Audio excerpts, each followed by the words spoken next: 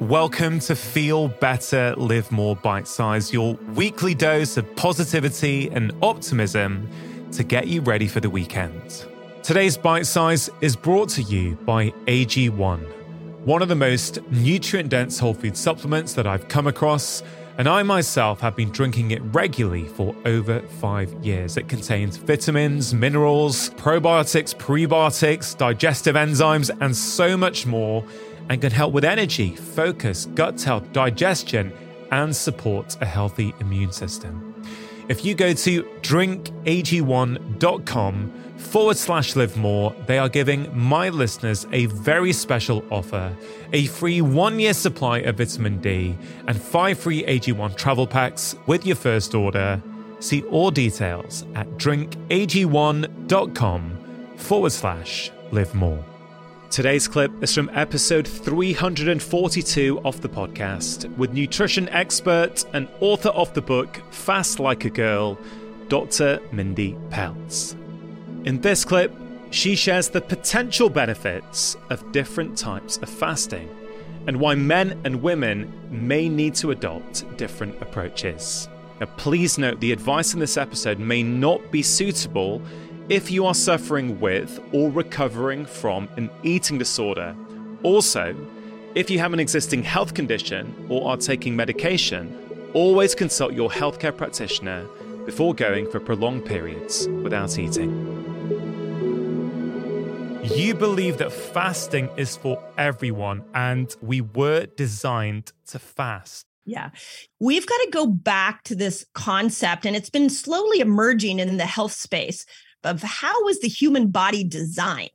You know, we are in an evolutionary mismatch right now. The amount of physical, emotional, and chemical stressors that the modern world is presenting to us has us really off course with how our original design was built to be.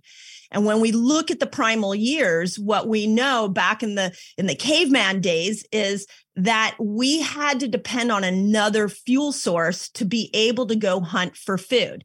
Let me explain myself. When we came out of the cave, we didn't have a refrigerator. We didn't have DoorDash. We didn't have any way to get food. So we had to go and hunt for food. And in that hunting of food, our body switched over into a different energy system. It switched over into the ketogenic energy system, or as I refer to it in the book, the fat burning system. And in that system, the body burned fat to make ketones as a fuel source so that we could go hunt. So now let's fast forward to today. What we know that's happening today is that it doesn't matter what diet you go on, we are not accessing this secondary fuel source. We're only operating from the sugar burner fuel source. And so we are missing out on all the healing that happens when we switch over into this primal fat burning system. So if we are eating all day long, we're literally going against our genetic design. We're working against our genes, not with our genes. The body thrives in a fasted state because it can access this other energy system that you can't access by manipulating your food. You've got to let your blood sugar come down enough so that your body's forced to switch over into that system. Yeah. And that's the same for men and women, right? That's the kind Both of men and women. top line overview. We are designed to fast, or we're designed to have periods of time where we're not consuming food. And when you're not tapping into that experience for your body, it's like skimping on sleep. You're missing out on all these healing effects that can really support you metabolically. I know from some of the research Professor Sachin Panda at the Salk Institute has done, he has shown that a huge percentage of people in the Western world are eating food over 15 hours in every 24-hour period. This is a modern phenomenon, isn't it? It's not something that we would have done 100, 200 years ago. But now many of us are sort of, as you say, we're working against our genetic evolutionary heritage. And I also want to point out that what we're seeing is in a time where the food source is so toxic. We have especially here in America, our food source is ridiculous. And now it's permeated everywhere. We've got to have some way to overcome the metabolic damage that poor food is doing. And what the research is showing, like something like a 16-8 diet is it's showing that when you go 16 hours without food, you become metabolically immune from the damage of a Western high-fat, high-sugar processed diet. Your insulin does not raise, your glucose has a chance to balance out, hemoglobin A1C is better, your CRP, inflammation goes down. You can literally, and I don't recommend this, but you could eat toxic food for 8 hours and fast for 16, and your body would be able to repair itself from the damage that food source is doing in the 8-hour period that you're eating. Yeah, very, very powerful. So we are designed to fast, and you're saying that in the current toxic modern food environment, which frankly, most people listening are going to be facing that wherever they are. What we're saying is that even if we don't change our food intake, and I know that's not what you recommend, but even if we don't, a period of fasting is going to have profound benefits on our body. When you actually dive into the science, what you see is that once you've switched over into your fat burning system using the tool of something like intermittent fasting, the longer you stay there, the more healing happens. So in the book, I lay out 6 different lengths fasts, and this is the general overview of them. At somewhere between 12 to 16 hours, you're going to switch into the fat burning system. So you will start to make ketones. Now, what's interesting about ketones that I really want to point out is as ketones go up, it also triggers the production of a key neurotransmitter called GABA. And GABA is what calms us. So a lot of people believe when they get into that fasted state, they're going to be really anxious. They're going to be really hangry. But actually the opposite happens, because once you make ketones, you get GABA, so you become calm, and ketones will shut off the hunger hormone. So you stop becoming hungry. And all of that happens around 12 to 16 hours. We also have some evidence that inflammation markers come down. We know testosterone for men go up. We see a little bit for women going up. And we know growth hormone starts to kick in between 12 to 16 hours. So that's the base phase, isn't it? Yeah. What you call intermittent fasting. It's a fast of somewhere between 12 and 16 hours. So you have these 6 length of fasts, right? Length 1 is that 12 to 16 hour one. Length 2 is what you call the autophagy fast, 17 hours plus. What's going on there? Yeah. So autophagy around 17 hours, look at your body will start to go into this state of autophagy. And it's like a dimmer switch. It starts at 17 hours. And based off science, it peaks at 72 hours. So you're just starting this new state. And here's what the state is. Your body was so well designed that at 17 hours of that blood sugar dropping, it starts to go, okay, I get it. No food's coming in. I need to become stronger. And the intelligence will turn within the cell, and it'll look around at the cell and it'll say, what inside this cell is not working for the survival of this human that we're in. So it's going to start to look at bacteria and viruses and push those out of the cell. It's going to repair mitochondria. You're going to see things like endoplasmic reticulum and all the working parts within the cell start to become stronger, and the body repairs itself. The second thing that happens at 17 hours is some cells are incredibly damaged. Some cells are going to become cancer cells. Some are rogue cells. Some are aging cells. We call those senescent cells. And so the intelligent body, if it decides a cell is going to slow down the survival of a human, it will actually kill that cell and get rid of it. And we call that apoptosis. And all of that happens without a detox supplement, without any kind of special strategy. You just go 17 hours without food, and the body figures out what cells it needs to repair and what cells it needs to get rid of. Yeah, it's just incredible. And I know you write about improved immune system function. You just mentioned cancer cells there, and how there is research now showing how fasting set periods can have an impact on your risk of cancer and all kinds of things. So there is a case for us all to consider some form of fasting in our life, whatever that might be, however it might fit our lifestyle.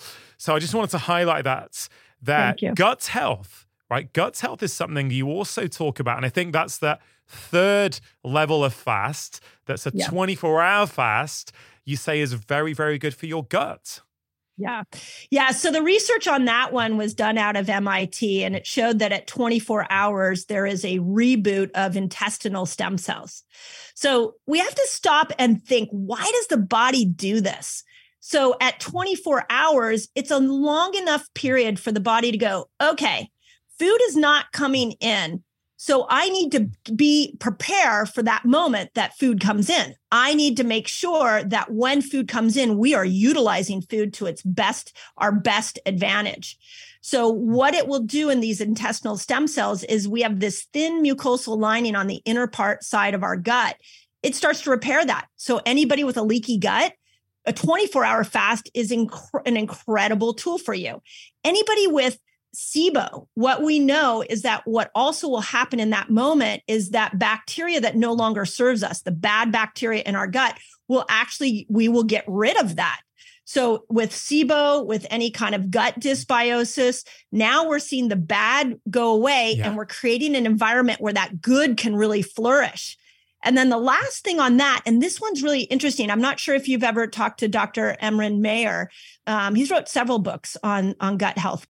And he talks about the idea that when our bacteria are clumped together inside our guts, that we cannot absorb the food and turn it in, pull the B vitamins out and all the nutrients that we need to pull out of our food, that we actually need our microbes to be more evenly spaced on the inside of our gut linings for nutrition to be able to be broken down. So at 24 hours, we see a relocation of these microbes where they stop clumping together and they start to spread out. So think about that, the implication of that. One day, let's say one day a week, maybe one day a month, you go 24 hours without food. That has a better chance at repairing your gut than all the probiotics in the world, all the enzymes in the world.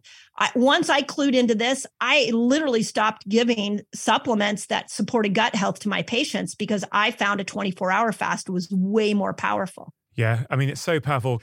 Let's go through 4, 5, and 6. The fat burner fast, the dopamine fast I found really interesting, and the immune reset fast. Yeah, so I'll go through them quickly, but there's some incredible healing that happens at 36, 48, and 72. So 36, I call it the fat burner reset. What I saw is that as I was teaching these concepts on YouTube, there were a lot of people showing up saying, okay, I'm doing a 24-hour fast. I'm doing all the things you're saying that I should do, but I'm not losing weight. And what I realized is that they needed to go into some longer fasts. And at 36 hours, there's some great research showing us that over a 30-day period, that if people did 36 hours of fasting followed by 12 hours of eating, and then 36 hours of fasting, 12 hours of eating, repeating that cycle for 30 days, that not only did they lose more weight than people who just did one meal a day, but that they actually lost the weight in belly fat. Now, think about that for a moment, because everybody, wants to lose belly fat. Obviously, that's a big motivator, but that's visceral fat. That's the fat that kills you. So dipping into a 36-hour fast, you can really start to turn. And one of the things that it does, it'll turn white fat into brown fat so that it's easier for your body to burn. So that's why I called it the fat burner reset. At 48 hours, what we see is your whole dopamine system gets rebooted. So the whole process in which we utilize dopamine is reset. But that's not the most impressive part. We actually started to see D2 receptor sites, dopamine receptor sites, more receptor sites start to be produced and open up so that when you come out of that fast, you actually are able to enjoy the simple dopamine rushes of life. And so that happens at 48. And then 72 is the immune reset that Walter Longo brought us, which is rebooting your whole white blood cell and your whole immune system. Okay, so why do women need a different approach to fasting than men? The easiest way that I can explain this is we've got to look at the different profiles of our sex hormones. So let's start with men. Men, you are almost 100% run by testosterone. You, in a 24-hour period, you're getting testosterone every 15 minutes. And that testosterone is going to go up into the brain and convert into estrogen.